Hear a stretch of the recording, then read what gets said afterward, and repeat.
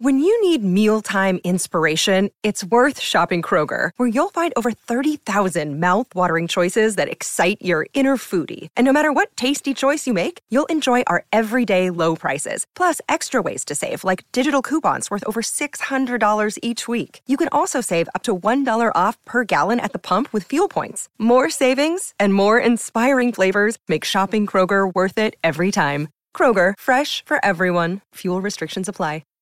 Hi, everybody. This is Adriana Trajani. I'm the host of You Are What You Read. I have the privilege of interviewing luminaries of our times about the books that shaped them from childhood until now. We get everybody from Sarah Jessica Parker to Kristen Hanna, Mitch Albom, Susie Essman, Craig Ferguson, Rainn Wilson, Amor Tolls, you name it, they come, they share. New episodes of You Are What You Read drop every Tuesday on Apple, Spotify, or any major streaming platform wherever you listen to your podcasts.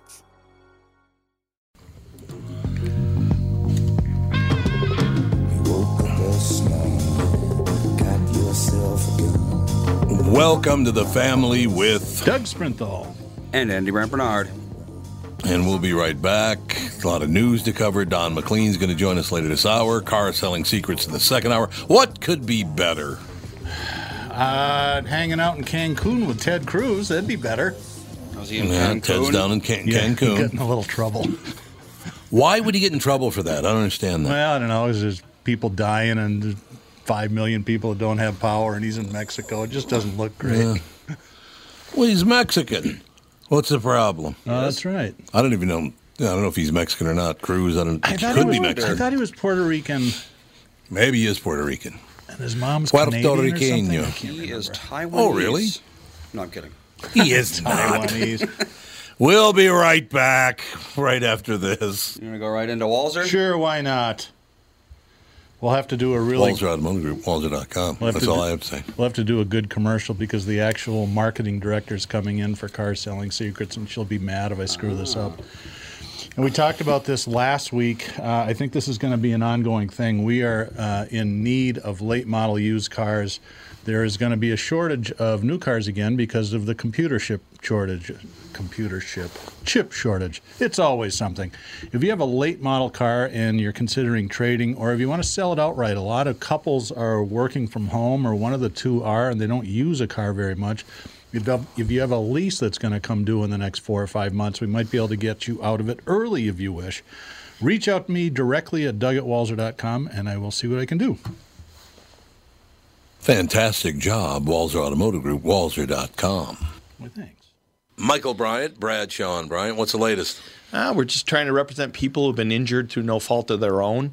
We're trying to talk to them before they talk to an adjuster or before they take a settlement that isn't something they should get based upon their injuries. How many people are out there not in the law business, that love to run around scaring people before you even get to them? Well, adjusters want to settle cases, right, and they want to close files. So based upon that, they do what they have to. I think there's a lot of circumstances where they probably act as attorneys where they're not attorneys, and they try to explain people's rights, or they give them a certain view that if they look at it. And what I always say is this: if the adjuster really truly thinks the offer they made makes sense, they'd have them come see us. And that's exactly my question is, you have to understand who has your best interest in mind, correct? Well, you want to know what your rights are. Whether or not you decide you're going to hire us or not, that's a choice. It's a free consultation, and you want to understand what all your rights are and what coverages you have. And plus the fact I hang out with you, so you got to be a good guy if I'm hanging out with you. Maybe. Okay. Ladies and gentlemen, Michael Bryant, Bradshaw and Bryant.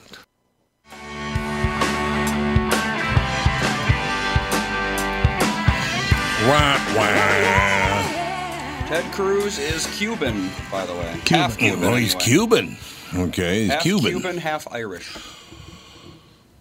Well, no. Well, technically is half of 3/4, so 1.5 quarter, or I don't know.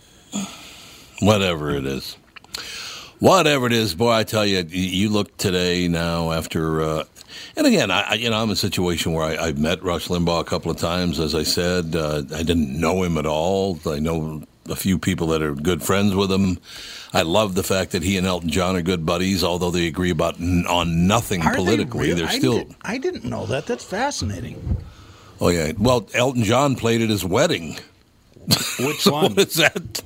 Yeah, which one exactly? Was married like 4 times, I think. But every picture I can see of Rush Limbaugh now, who died of stage 4 lung cancer, or died of lung cancer. He had stage 4 lung cancer. He died of lung cancer. Every picture of him now has got a cigar in his mouth. Well, I think that People was are true horrible. before he died, too, so there is that. Oh, was it? Oh, God. I if, see. If anyone ever made like a parody or a caricature of him, there was always a cigar there, because that was his thing. Really? He smoked cigars all the time. He didn't inhale them, though, did he? I hope not. Eek. Well, but still, you're sitting in the radio booth smoking a cigar. That smoke's going to find its way into your lungs. That's true. Those very, are very true. Even the biggest recording studios are not big by design. Yeah, that's right. Well, Right. unless they're for like orchestras. Exactly. But I have a feeling he wasn't in an orchestra hall doing his show. No. I wonder again what is wrong with people. And again, I never listened to Rush Limbaugh. I was not a huge fan of his show. He's a little too. He bloviated a bit too much for me. God bless him. Whatever. I mean, look, the guy's making $85 million a year and is worth $600 million. Apparently, he's doing something right. So, so it's not a situation where I'm defending him, but I just tell you, I really don't like human beings right now, as negative and horrible as they are about a dead person. What is that? Why do you have to be that way? I don't get it They've either. always been that way. Yeah, I suppose they have. Look at any time anyone, any famous person who ever died in history, the first thing the people did was go tear their body apart for souvenirs. Yeah, that's true.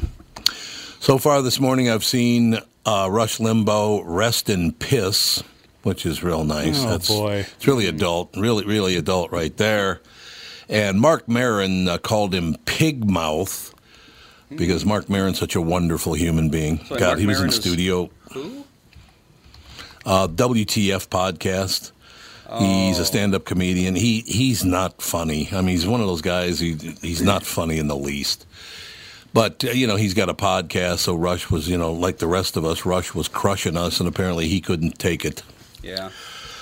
Look, man, the guy made a name for himself in a certain area, and he made a ton of dough doing it, and he had the support that he needed. So it's just the way the world is right now. There's no doubt about that, ladies and gentlemen. So, look, I didn't know Rush Limbaugh. Like I said, I talked to him a couple of times. He hit on my wife once. I know that. Everybody was does great. that. Well, thank you Who was it, very Paul much. Great McCartney? to be here. Paul McCartney. Yeah, that's there you right. go. Paul McCartney, Rush Limbaugh. What the hell did she do and end up with me? What did she do wrong? That's why they're all looking at her. Yeah, exactly. What the hell's wrong? Yeah, well, look at her husband. I got a shot. Is that what you're saying? I'm just going to be quiet. There's no good way I'm to going end to this stop talking. conversation. Okay, let's end it with this, with 2 words. Woody Allen. Oh, Well, Woody Allen This is one of guy's the got craziest some- people in the Why? world. What did he do now? I haven't heard anything from Woody in a couple of years, I think. there is I believe, a 4-part series coming up that says he diddled his own 7-year-old daughter. Oh, no. That's apparently, it says, here's a quote from Mia Farrow. Woody Allen will do anything to save himself. Comments come from new documentary focused on child abuse allegations of Woody Allen. So It's this called isn't Allen versus Farrow. Soon Yi then. Nope. It's what's her name? Is Dylan? Was that her name? I'll find her name in here. I'm looking at it right now. Her name's in here somewhere. Yeah, Dylan O'Sullivan Farrow is one of their kids. Yeah, Dylan. Yeah, Dylan now 35 claims. Dylan now 35 claims Allen sexually abused her as a 7-year-old in 1992. Jesus, it says, I remember my mom told me and brother Ronan Farrow, Daddy took naked pictures of Soon Yi, and that was sort of the first instance where I thought, oh, it's not just me. Oh, my, this guy's, he should end up dead, actually. Another guy, at the very beginning of his career, just hilarious, very, very funny, and then all of a sudden he got all self-important and cocky. He has sucked for 30 years. Most self-important little prick on earth. Ugh. I don't remember the last thing that I saw him in that he did that I liked. Midnight in Paris was pretty good. It was a weird movie, but it was pretty good, actually. But I don't know. It's just terrible because he was a star. I mean, he was brilliant. He wasn't, absolutely. But, yeah, well, I mean, you're saying 7 years old, that's the age that they adopted Sun Yi. I remember he had a joke many years, probably 40 years ago. He had a great joke about looking at the book War and Peace, and he said, "I'm going to read War and Peace someday, but I have to get over the fact that my father was bayoneted to death by a Polish conscientious objector."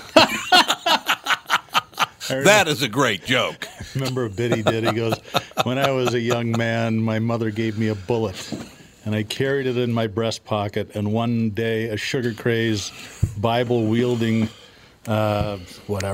threw a Bible at me, and if it wasn't for that bullet, I would have been dead."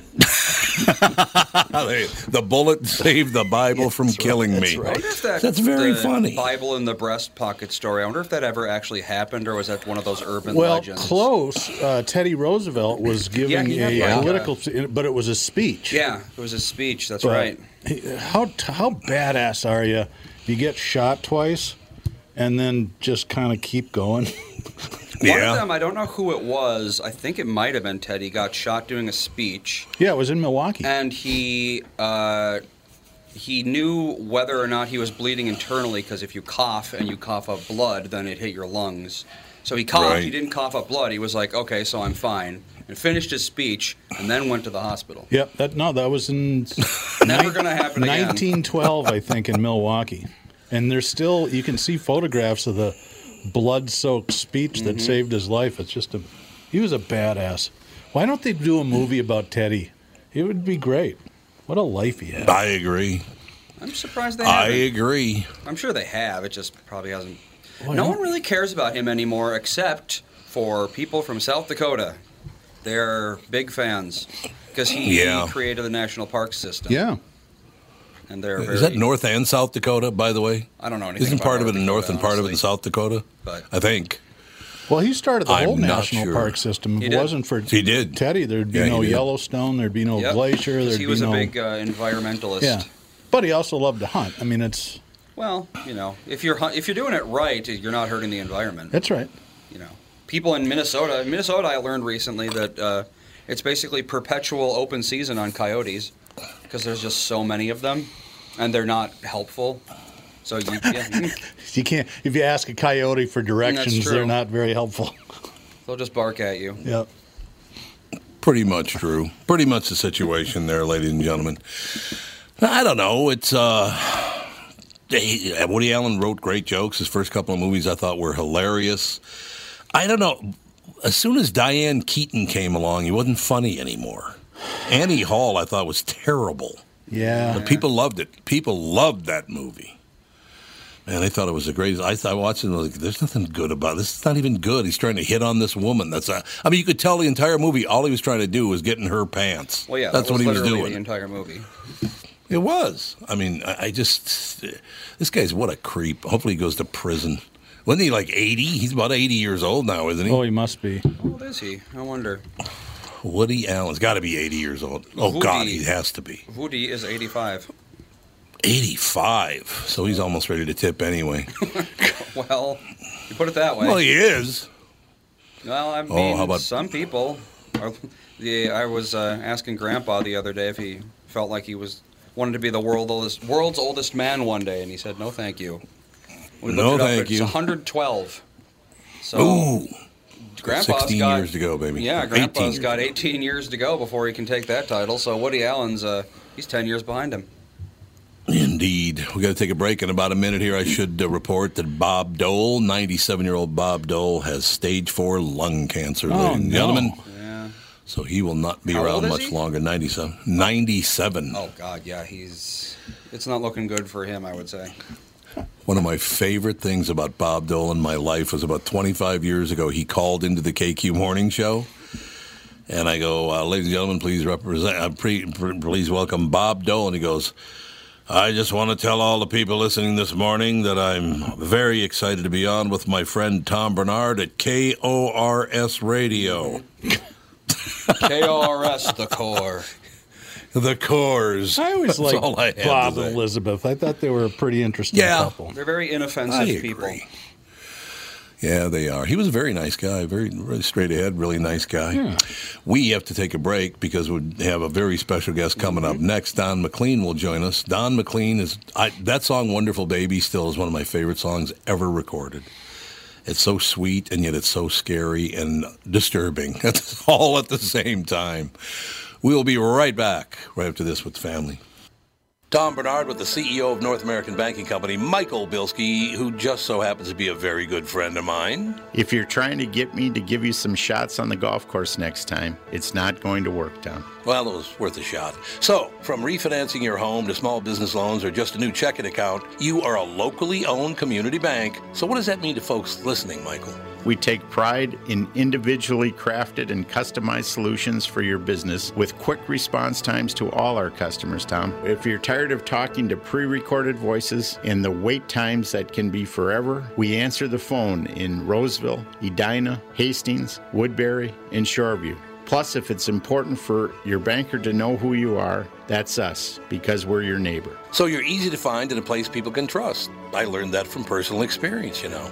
Next year, I'll give you a couple shots on the front nine. Well, who am I to say no? Why not bank with my family's banker, North American Banking Company, a better banking experience, member FDIC, and equal housing lender.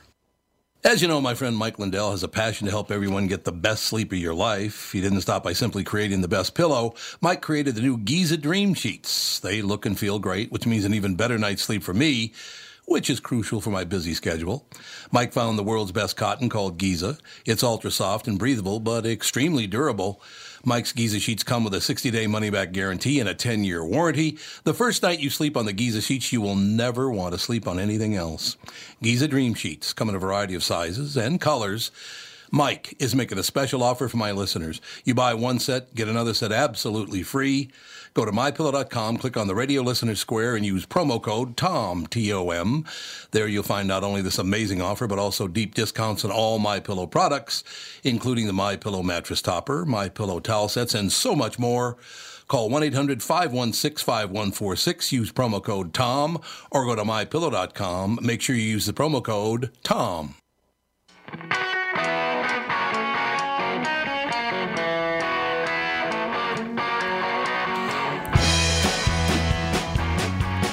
We are back, ladies and gentlemen. Is guest ready to go, Andrew? He's on the phone right now. Well, he's on the phone with him right now. Don McLean will join us in a couple of seconds, ladies and gentlemen. Got a bunch of stuff going on. Love talking to Don. The 50th anniversary of American Pie. Do you believe that was 50 years ago? My whole life now is like, I can't believe that was that long ago. That's all I do all day. Hey, I'm getting there, believe me. Pretty much true. Don McLean, how are you? Don, how are you, sir? I'm fine. Thank you very much. It's wonderful having you on. There's no question. And we were just talking about it, Don. We're right there shoulder to shoulder with you, the 50th anniversary of American Pie, and we're sitting here going, okay, so that was 50 years ago, but a lot of stuff in our life was 50 years ago, Don. No doubt about it. We're at that point. Well, it's a whole different country. It's a whole different world. It's a whole different set of beliefs. It's a whole different ethics. It's a whole different morality. It's a whole different planet in terms of the animals that are now gone. Something like 60% of the animal kingdom has been eliminated in these 50 years by things that we could do a little different. You know, I'm not one of these people that wears a gas mask when I'm in Los Angeles or anything. I have friends like that. But a few little things we could have done back in 1970 would have probably, half of that animal kingdom perhaps would have been saved. And I don't mean to get off on this, but, you know, so those are the things that are different anyway. A vast difference between the way things were when I wrote that song and the way things are now. It is quite different. By the way, you can go off on any subject you want to. Don, I loved hearing you talk about these things. The 50th anniversary of American Pie, the 8.5-minute epic that chronicled somewhat cryptically the politics, youth culture, and defining events of the 50s and 60s. Yeah, everybody, it seemed to me, Don, and I want to introduce you to Doug Sprinthal. Doug, how many different instruments do you play, Doug? Well, nothing well, but I play just about everything. I'm an amateur musician and a professional car salesman, and I get to visit with Tom once a week, so it's an interesting. And I've been a fan for a long time. Can I ask you a question? And stop me if you've answered this a million times. But when you write, what is your process? Do you write melody and then come up with lyrics, or do you write lyrics first? How do you do it? I'm always curious how great songwriters operate. Well, I think that most. If you look back now at songwriting, if you want me to give you a really good answer to that question, in the 1930s, 40s, 50s, you had songwriters who were classically trained musicians. A lot of them were Jewish and Italian, a lot of Jewish songwriters who were brought up in the classics, and they were listening to Mozart and Beethoven, and they studied piano, and they were frustrated symphony musicians, really, that knew a beautiful melody when they heard it. Wonderful musicians. So your Irving Berlins and Jerome Kerns and Ira Gershwins and all those people were way beyond the pay level of a songwriter in terms of their musical knowledge. But then you move into the 1950s when you've got people like Leiber and Stoller, also brought up in that environment, but now they're writing songs for the Coasters and for, Elvis Presley and so on and so forth. And you have the Brill Building, a simpler song, but a brilliant song nonetheless. I mean, all of Elvis's early music, Don't Be Cruel, which was not written by them, but I mean, Too Much, Hound Dog. Hound Dog. My favorite is All Shook Up. I mean, that's one of the best records ever. Yeah, best records ever. And so these are guys writing now more in a folk way. Simple 3 chords, but 3 great chords, a great melody, a great idea.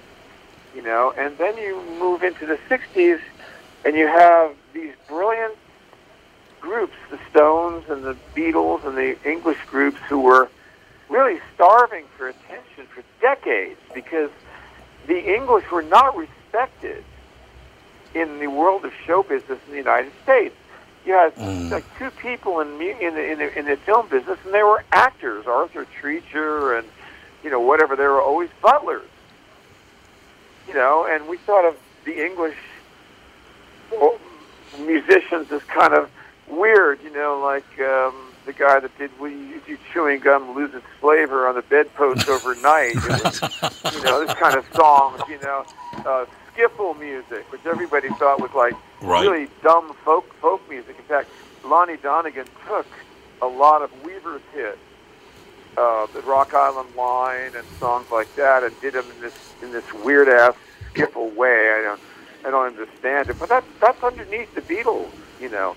There's a skiffle aspect to the Beatles. Honey Pie and some of these songs that they do. So they come along and with their wonderful, wonderful talent and write a whole new kind of song. And so songwriting has changed, from musicians that were skilled in the classics to people that were making up unusual songs. And that's what inspired me. I mean, there never was a song like A Day in the Life or MacArthur Park or Good Vibrations, and these were the apex. Good Vibrations and A Day in the Life are the apex of the Beatles and the Beach Boys, the 2 greatest groups ever. They're never, and it's the Stones tried to do that with the Satanic Majesty's Request and all that, which was a big flop. Because the Stones basically do what the Stones do, satisfaction, start me up. That's what they do. But they didn't have the capacity to move to A Day in the Life or Good Vibrations. Well, those groups inspired me, and so I was thinking, crazy thoughts always for songwriting based upon the diversity of what I heard from the Beatles.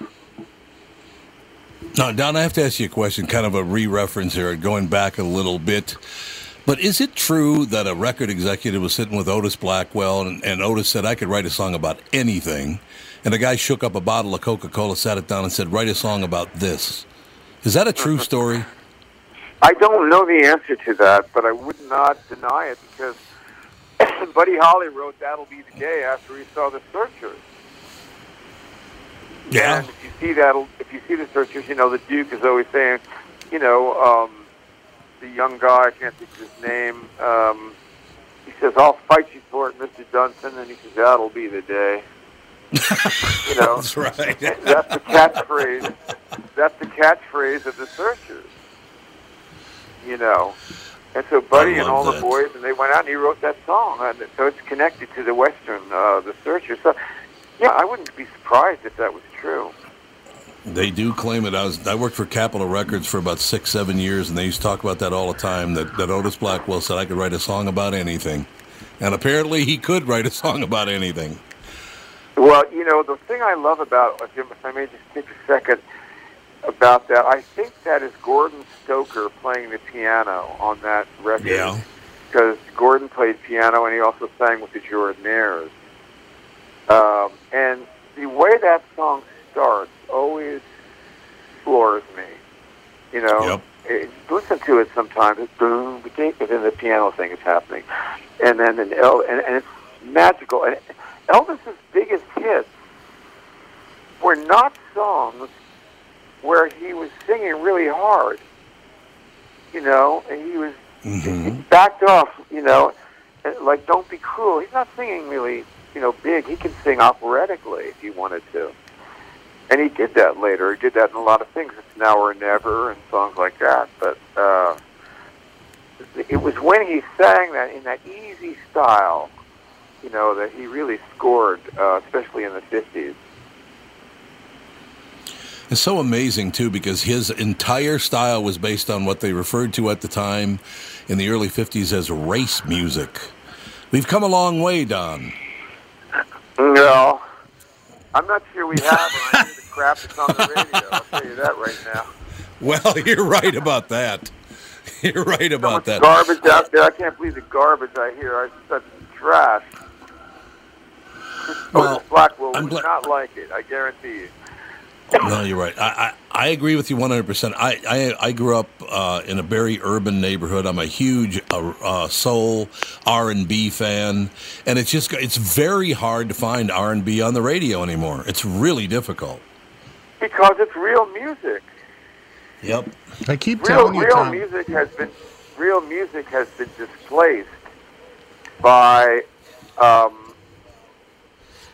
yelling and cursing and nasty thoughts and kind of a rhythm tracks with garbage. It's graffiti set to a beat is really what it is. And actually, you're absolutely graffiti right. I see is nicer than the lyrics that I hear. Okay? That's very true. It's true. Doug, you had a point? No, I was going to say, Tom, I keep telling you to listen to the Black Pumas. You would love this band. They're new. They're from Texas. The guy's a classic 60s soul. They play their own instruments. It's just got groove. It's got funk. He's just a wonderful classic R&B singer. You would really like him. And he's probably, 28 years old or something. The new version of American Pie by Home Free, which is causing a lot of attention to be paid to it. It's an excellent version of that song. It was number one on all the iTunes charts last week. It put my version of American Pie as number one on the iTunes sales chart, which really amazed me. And they're very good at this. And so a cappella is something nice that I'm really excited to come back with them because they understand harmony.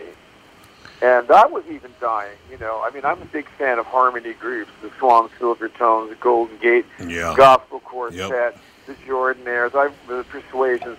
I love cats that can sing, you know, and know harmony. And it's not something that's easy.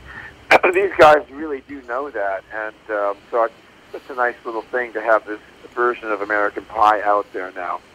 Andy looked that up before you came on, Don, and apparently that group is from a town called Mankato, Minnesota, which is just west of the Twin Cities, about probably 60 miles That's or so. right. Yeah.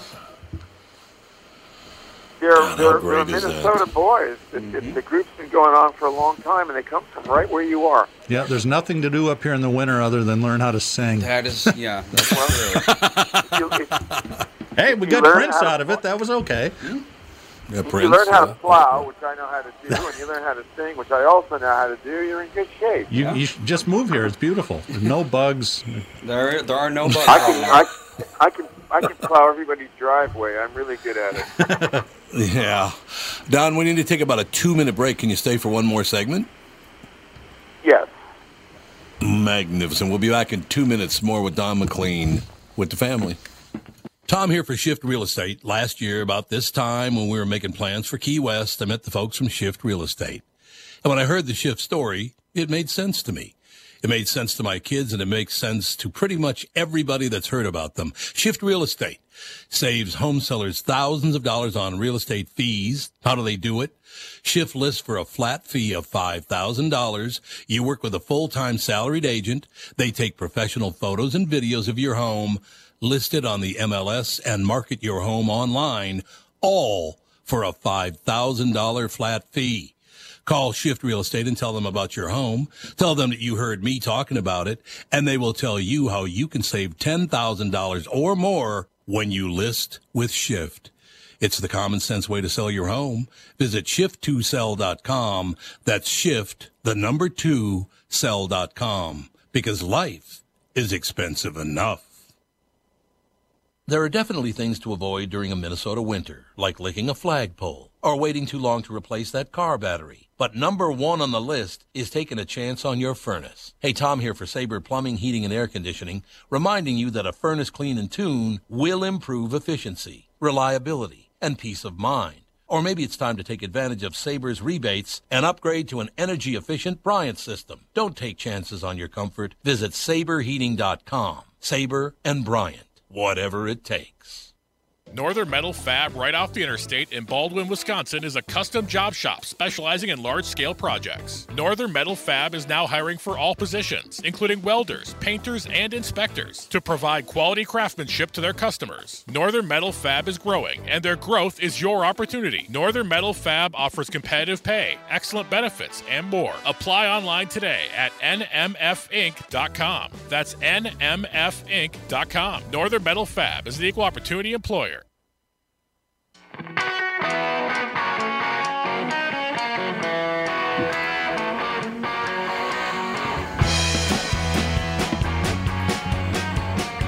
So I got to ask, where did you learn how to plow snow?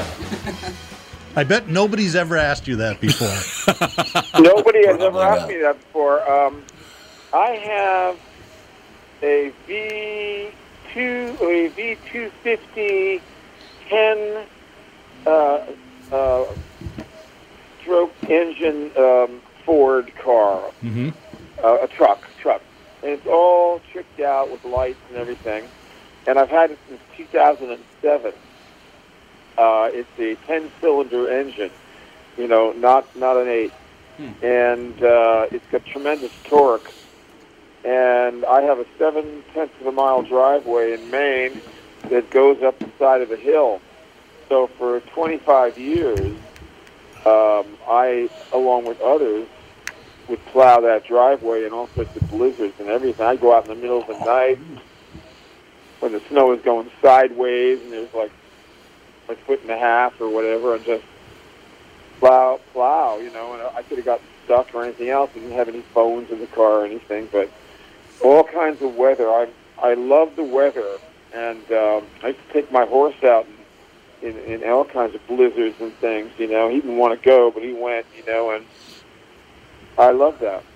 Whereabouts in so that's Maine? one of the nice things of living in Maine. Whereabouts in Maine do you live up there? I'm from New England originally, and I spent all my summers with my grandparents up in by Damariscotta, if you know where that is. It's a little bit south of Rockland. Yes, I do. I'm well acquainted with the state of Maine. I live in Camden, Maine. I have a house also in Castine, Maine. Yeah, I haven't been up there in probably 10 or 15 years, and I was surprised at how little it had changed. Well, that's what you want. Yeah, because it's a perfect place, really. But the problem is now that everybody, in Boston who is afraid of being in the city now are all going to come up and they stay around for a while and buy houses and everything, and then they get bored because there's nothing to do. In a few years, they run back to the city again. You gotta love the air and the woods and the ocean and nature. You can't go up there expecting to have a bustling social life because there isn't any. But I don't want that. No, the whole state goes to bed about 9 o'clock, from what I remember. I like it. And they live to be 90, so whatever. It's a trade-off. Yep. No, it is absolutely. I got to mention this again, Mr. McLean, because every time you and I talk, and it's been many, many times over the past 35 years on the morning show I do, you're just on this week, as a matter of fact, but I have to rave to Don every time I talk to him about Wonderful Baby, because I still think it's one of the most beautifully sung songs I've ever heard. The backing vocals in that thing, with you singing it, they're just incredible. Well, I'm doing the backing vocals along with some women singers. And I set the idea for the backing vocals, and then Joel Dorn brought in some wonderful ladies who were great background singers, and they added to it. And then Joel Dorn was one of the greatest producers I ever worked with, and maybe even the greatest. He wasn't a George Martin, and he wasn't a Phil Spector. He was fundamentally a jazz producer. And his biggest claim to fame, really, was producing the 3 Roberta Flack albums with Killing Me Softly on there. And Joel discovered Roberta Flack in a nightclub down in Washington, D.C., and brought her to Atlantic Records, where he was a salaried producer with Atlantic. He'd been a disc jockey before that. He called himself the Masked Announcer. And he fit right in today. Yeah. He was the funniest guy I ever knew. And he made hundreds of albums with some of the greatest jazz people ever. But he also was dabbling and finding new people. He did a couple of records with Leon Redbone, and I actually played 5-string banjo on a couple of Leon Redbone tracks. If you want to hear me, you can listen to Polly Wally Doodle. I played the banjo on that. And Joel would say, "You want to come in and play banjo, with Leon?" I said, "Yeah, sure, I'll try. If I can do something you'll like, keep it, otherwise don't." But, he was the greatest. And we did 2 things together. One was Homeless Brother, and he considered that to be one of the best albums that he ever made. He wrote in my Wikipedia, and Wonderful Baby was on that. It went to #1 on the easy listening chart. And then we made a last record together called Rearview Mirror, and that had a lot of unreleased material on it. And he remixed some beautiful things. You can listen to If You Could Read My Mind, or you can listen to Wonderful Baby on that record, and that is an unadorned acoustic performance of Wonderful Baby with me at exactly the same time period, probably 1974, around there. So you can hear the unadorned version of the song that the production things were added to. What's really funny about that, you just gave me a great memory, because the first time I ever heard Wonderful Baby, I was a 23-year-old kid doing nights at WDGY Radio in Minneapolis, and I was handed the song Wonderful Baby. I listened to it, and I played a very, very hard rock night show. But because I loved that song so much, I literally would play all this really hard rock, then I'd go, "Wonderful Baby." That's funny. Well, you know how many people have played that and put little videos on YouTube with their baby? They have a newborn baby that they, love so much, and they take some video and put my song with it. And that was finally the interesting thing about, tell you one quick thing about it, I probably told you before. I was listening to Fred Astaire music all through the summer of 1974, and I wrote this Fred Astaire-like song, and Fred Astaire ended up coming out of retirement and recording it. Wow. Oh, God. Oh, man. He just came out of the blue. He said, I want to make one last record, and I want to do one Wonderful Baby. So I flew over to England, and I met Fred Astaire. And just sat with him, and had a little food and at the Connaught Hotel, and he appeared exactly to see him with a sash and a blazer, and he was immaculate and lovely and so mannered and everything, and had a nice chat for about half an hour, and he was probably a third of all the great popular songs were written for Fred Astaire, specifically for his movies. Even a song like One for My Baby and One for the Road that Frank, took. Right. That was written for Fred Astaire for a movie called Skyscraper. God, I was just thinking more about those days, Don, when I would literally play Rock and Roll Hoochie Coo by Rick Derringer, followed by Blood Rock, DOA, followed by Wonderful Baby. Yeah, Rick Derringer is a very underestimated guitar player. Oh, he's a great guitar player. Great guitar player. One of my favorite records is Edgar Winter. It's called Roadwork with Rick Derringer, and there's a couple of songs where they bring Johnny out. It's a great rock and roll record, and Rick Derringer just smokes on that album. Yep. Well, so was Edgar Winter. I worked with him on a couple of shows. He opened for me when I got very famous, and he was a knockout. He's a cool guy and played great. But, the thing about it is, what's interesting to me is that the playing now today, the drummers, the bass players, the guitar players, they're so fantastic, and yet they don't get any songwriters to give them something to really get their teeth into. It's all like rhythm licks and stuff, and that's wasting their talent, basically. Yeah, I personally, and this sounds like get off my lawn and an old man yelling at clouds, but I think looping has done such damage to songwriting because it's like, okay, I've got this one cool lick. And you just turned one lick into an 8-minute song. It's not that good. It's easy, though, and profitable. One of my favorite songwriters is Todd Rundgren, and he has a saying that says, "Don't bore us, get to the chorus." I'm like, yep, okay. Yeah. Yeah, that's not a good saying. I don't like that. You don't, because that's where the real important stuff is in the stories and what's development of the character, and that is all part of the dumbing down of America. We don't want the story, we want the chorus. Give me a break. I meant it in reaction to a lot of modern writing is just 4 chords with no bridges. It's like this just does not go anywhere. So, the home free thing is a nice ray of sunshine because we have young men who know how to harmonize, and they've made a very successful version of my song, singing the whole thing, which nobody ever did before. And but once again, I'm on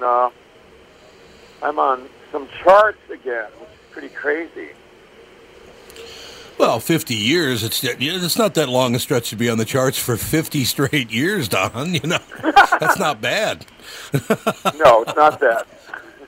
It's not bad at all. I don't know. It's so much fun to talk to you because you love the music so much. It's not just like Don McLean decided, you know what, I'm going to pick up a guitar and I'm going to start writing some songs. I'm going to do a few songs and then I'm going to just forget about it. The music is by far the most important thing to you, which, I don't know, is that kind of rare? Well, it certainly is now because music right now is dreadful. Well, I don't hear anything anymore, and that depresses me. You know, for example, the rapper Drake, who is very, very successful, sold 4 million copies of a song called "Do It Wrong," and "Do It Wrong" uses 2 of my songs, and they're both from an album called Prime Time. And one is the wrong thing to do, and the other is when a good thing goes bad. And it's really a cool video and a cool song, but he shouldn't have needed me. You know, the problem is people need ideas, and so for that reason alone, I'm still making albums. I have a new album that's going to come out this year called American Boys. And I have this other album called Still Playing Favorites, which has me and my band doing a lot of upbeat things and different things that I do with them on the road. And the last album I put out was Botanical Gardens about 3 years ago. So I think one of the things that motivates me at my advanced age, really, is to make records so that young people have some ideas to think about. Because you have to concentrate. And I think that everything out there now is destructive to concentration. You know, your phone, a little bit of information here, a little bit of information there, 500 TV stations, 500 radio stations, and nothing's coming through. When American Pie was number 1, there were 3 stations in New York, and you were the king of the world. Everybody knew what was number 1. Yeah. No, it's absolutely true. It is absolutely true. Don, like I said, you're one of my favorite guests to have on. There's no question about it. Don McLean, ladies and gentlemen. I do believe Still Playing Favorites came out in October, did it not? I think. Still Playing Favorites came out in October, and this year the American Boys album will come out, and we're going to play a bunch of brand new songs and rock and roll. Are you going to come to town for us? You got to come to town, Don. If they let me, I mean, I they won't let me, you know. Oh, that's who won't let you? Everything won't let me. I can't leave the house. I can't get a plane flight where I'm sure I'll get back. I can't find a hotel where, they don't sanitize the room and nobody will come in. The places are closing around the country. It's depressing. It is. You're absolutely. We got to do something about this. No question. I think we should have moved. We should have moved a long time ago to playing drive-in movie theaters. I mean that. You know what? Why don't you do that now? We get a hold of some people. You play nothing but drive-ins. That's a great idea.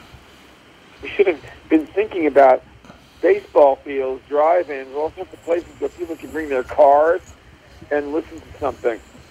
You know, yep, you're but absolutely people have right. been waiting for it to come back like it was. And they've waited too long, and then they've got to pay the rent, they've got to pay the mortgage, they've got to pay the heating bill, they've got to pay all kinds of stuff, and they're not having any foot traffic in these lovely little theaters that I've played all my life. And there are a lot of stories with these theaters, you know, mom and pop things. People retire and they want to have a performing arts center. They put their life savings into it and fix it up and bring all kinds of acts that they like to the town. I've seen this over and over again. Those people are getting hearts broken. They are indeed. Well, keep at it, Don, because I love you. I love your music, and it's always great to see your name on the docket, sir. I appreciate your time today. Thank you. Thank you, Don. Don McLean, ladies and gentlemen. Quite the guy. What a talented guy. You know what I love about Don McLean? That interview he just did, okay? Yes. Is 3 times longer than his interviews usually go. And I'll be Don McLean and you be Doug asking me a question. I'll play Don McLean in his usual interview on the radio. So, Don, what inspired you to write that crazy thing called Starry Night? I don't remember. He does. He just shuts them down, baby. Well, I can tell he doesn't like Todd Rundgren. Kind of showed through, didn't it? Yeah, just a little. Anyway. That's At least I get to ask him a question nobody'd ever asked him before. How'd you get into plowing snow, Don? Well, that is an interesting. I wouldn't ever think that someone like that would be plowing his own driveway. So he has a V10 Ford, is what he was trying to say. Yeah, it was a 10-stroke engine. That's an interesting design. Pass anything in the world except a gas station. They get like one. Yeah, exactly. But when you're plowing snow, that's what you need. I didn't know he lived in Maine. Camden is probably about 30 miles northeast of where I spent all my summers in the 60s and into the 70s. Okay. It's a beautiful place. He's lucky to live there. I have 6 places in America in which I have not set foot, and those would be Washington, Oregon, and Idaho, and Maine, New Hampshire, and Vermont. I've been in those 6 states. I've been in the other 44. No, that's not true. I've never been in Alaska either. So I have 7 states out of the 50 that I've never been in.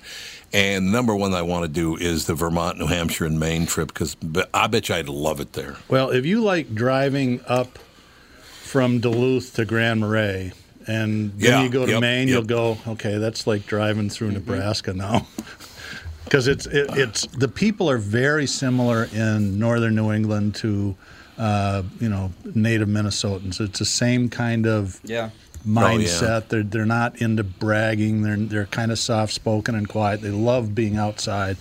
But Maine is such a beautiful state, especially the coast. And if you like lobster, it's free. Last time I was there, boy, it was a long time ago. I think I was took a girlfriend out there. I hope my wife isn't listening. We passed the sign and it said Twix Lob Din, $7.50. She's like, "What's that?" And I said, "Well, you can get a lobster dinner with 2 lobsters for $7.50. That's pretty good. What? Jesus. Holy God. I don't think it's much more than that now in the summer. You could probably, and they were all over the place on Highway 1. It's probably a $15 or $20 dinner now. Well, back before the rich people realized how tasty lobster was, that's what the poor people used to do, is they just go over to the shore and snatch up some lobster and eat it because no one else wanted it. Yeah. Everyone was like, "You're eating those gross things?" Bugs, giant bugs. Yep. Remember that? They thought they were a form of a bug. Yeah, those Maine fishermen knew what they were doing. Drink a lot of gin and dump them in butter, and there's nothing better in the world. There you go. You're good to go. One of my favorite commercials of all time, I believe, I might have been for Smuckers or some jam or whatever. And this girl was just raving about this jam. It was so delicious, and her father from Maine said, "What about your father's strawberries?" That is the worst Maine accent I've ever heard. Wow! You look like Mayor. It sounds like Mayor Quimby. Yeah, it's like New Jersey. It does sound like Mayor Quimby. That's more of a roadie accent, actually. Yeah. Okay, here's what we're going to do. We're going to take a break so you both can pipe down. Okay, what do you think of that action? Not that I could do a Maine accent off the top of my head. I can. There's no way. Don't they say father? Well, that's closer to that is southern New England. So in Maine, they just talk. I'm trying to think of a good Maine story. You haven't been there in a while, so we can listen to Jude bark while you think. Jude's barking in the background. I got a free balloon ride from the Skowhegan State Fair. We went up, wound up in a fog bank. It's almost like so Mississippi. We let gas out of the balloon, came down above a farmer who was plowing his field. And I said, "Farmer, where are we?" He looked at me and said, "You're in a balloon, you goddamn fool." That's a Maine accent, and it's a Maine joke. Sorry. It's a good joke. I like the joke. Yeah, it's not We'll be great. back. Car Selling Secrets up in 5 minutes with the family.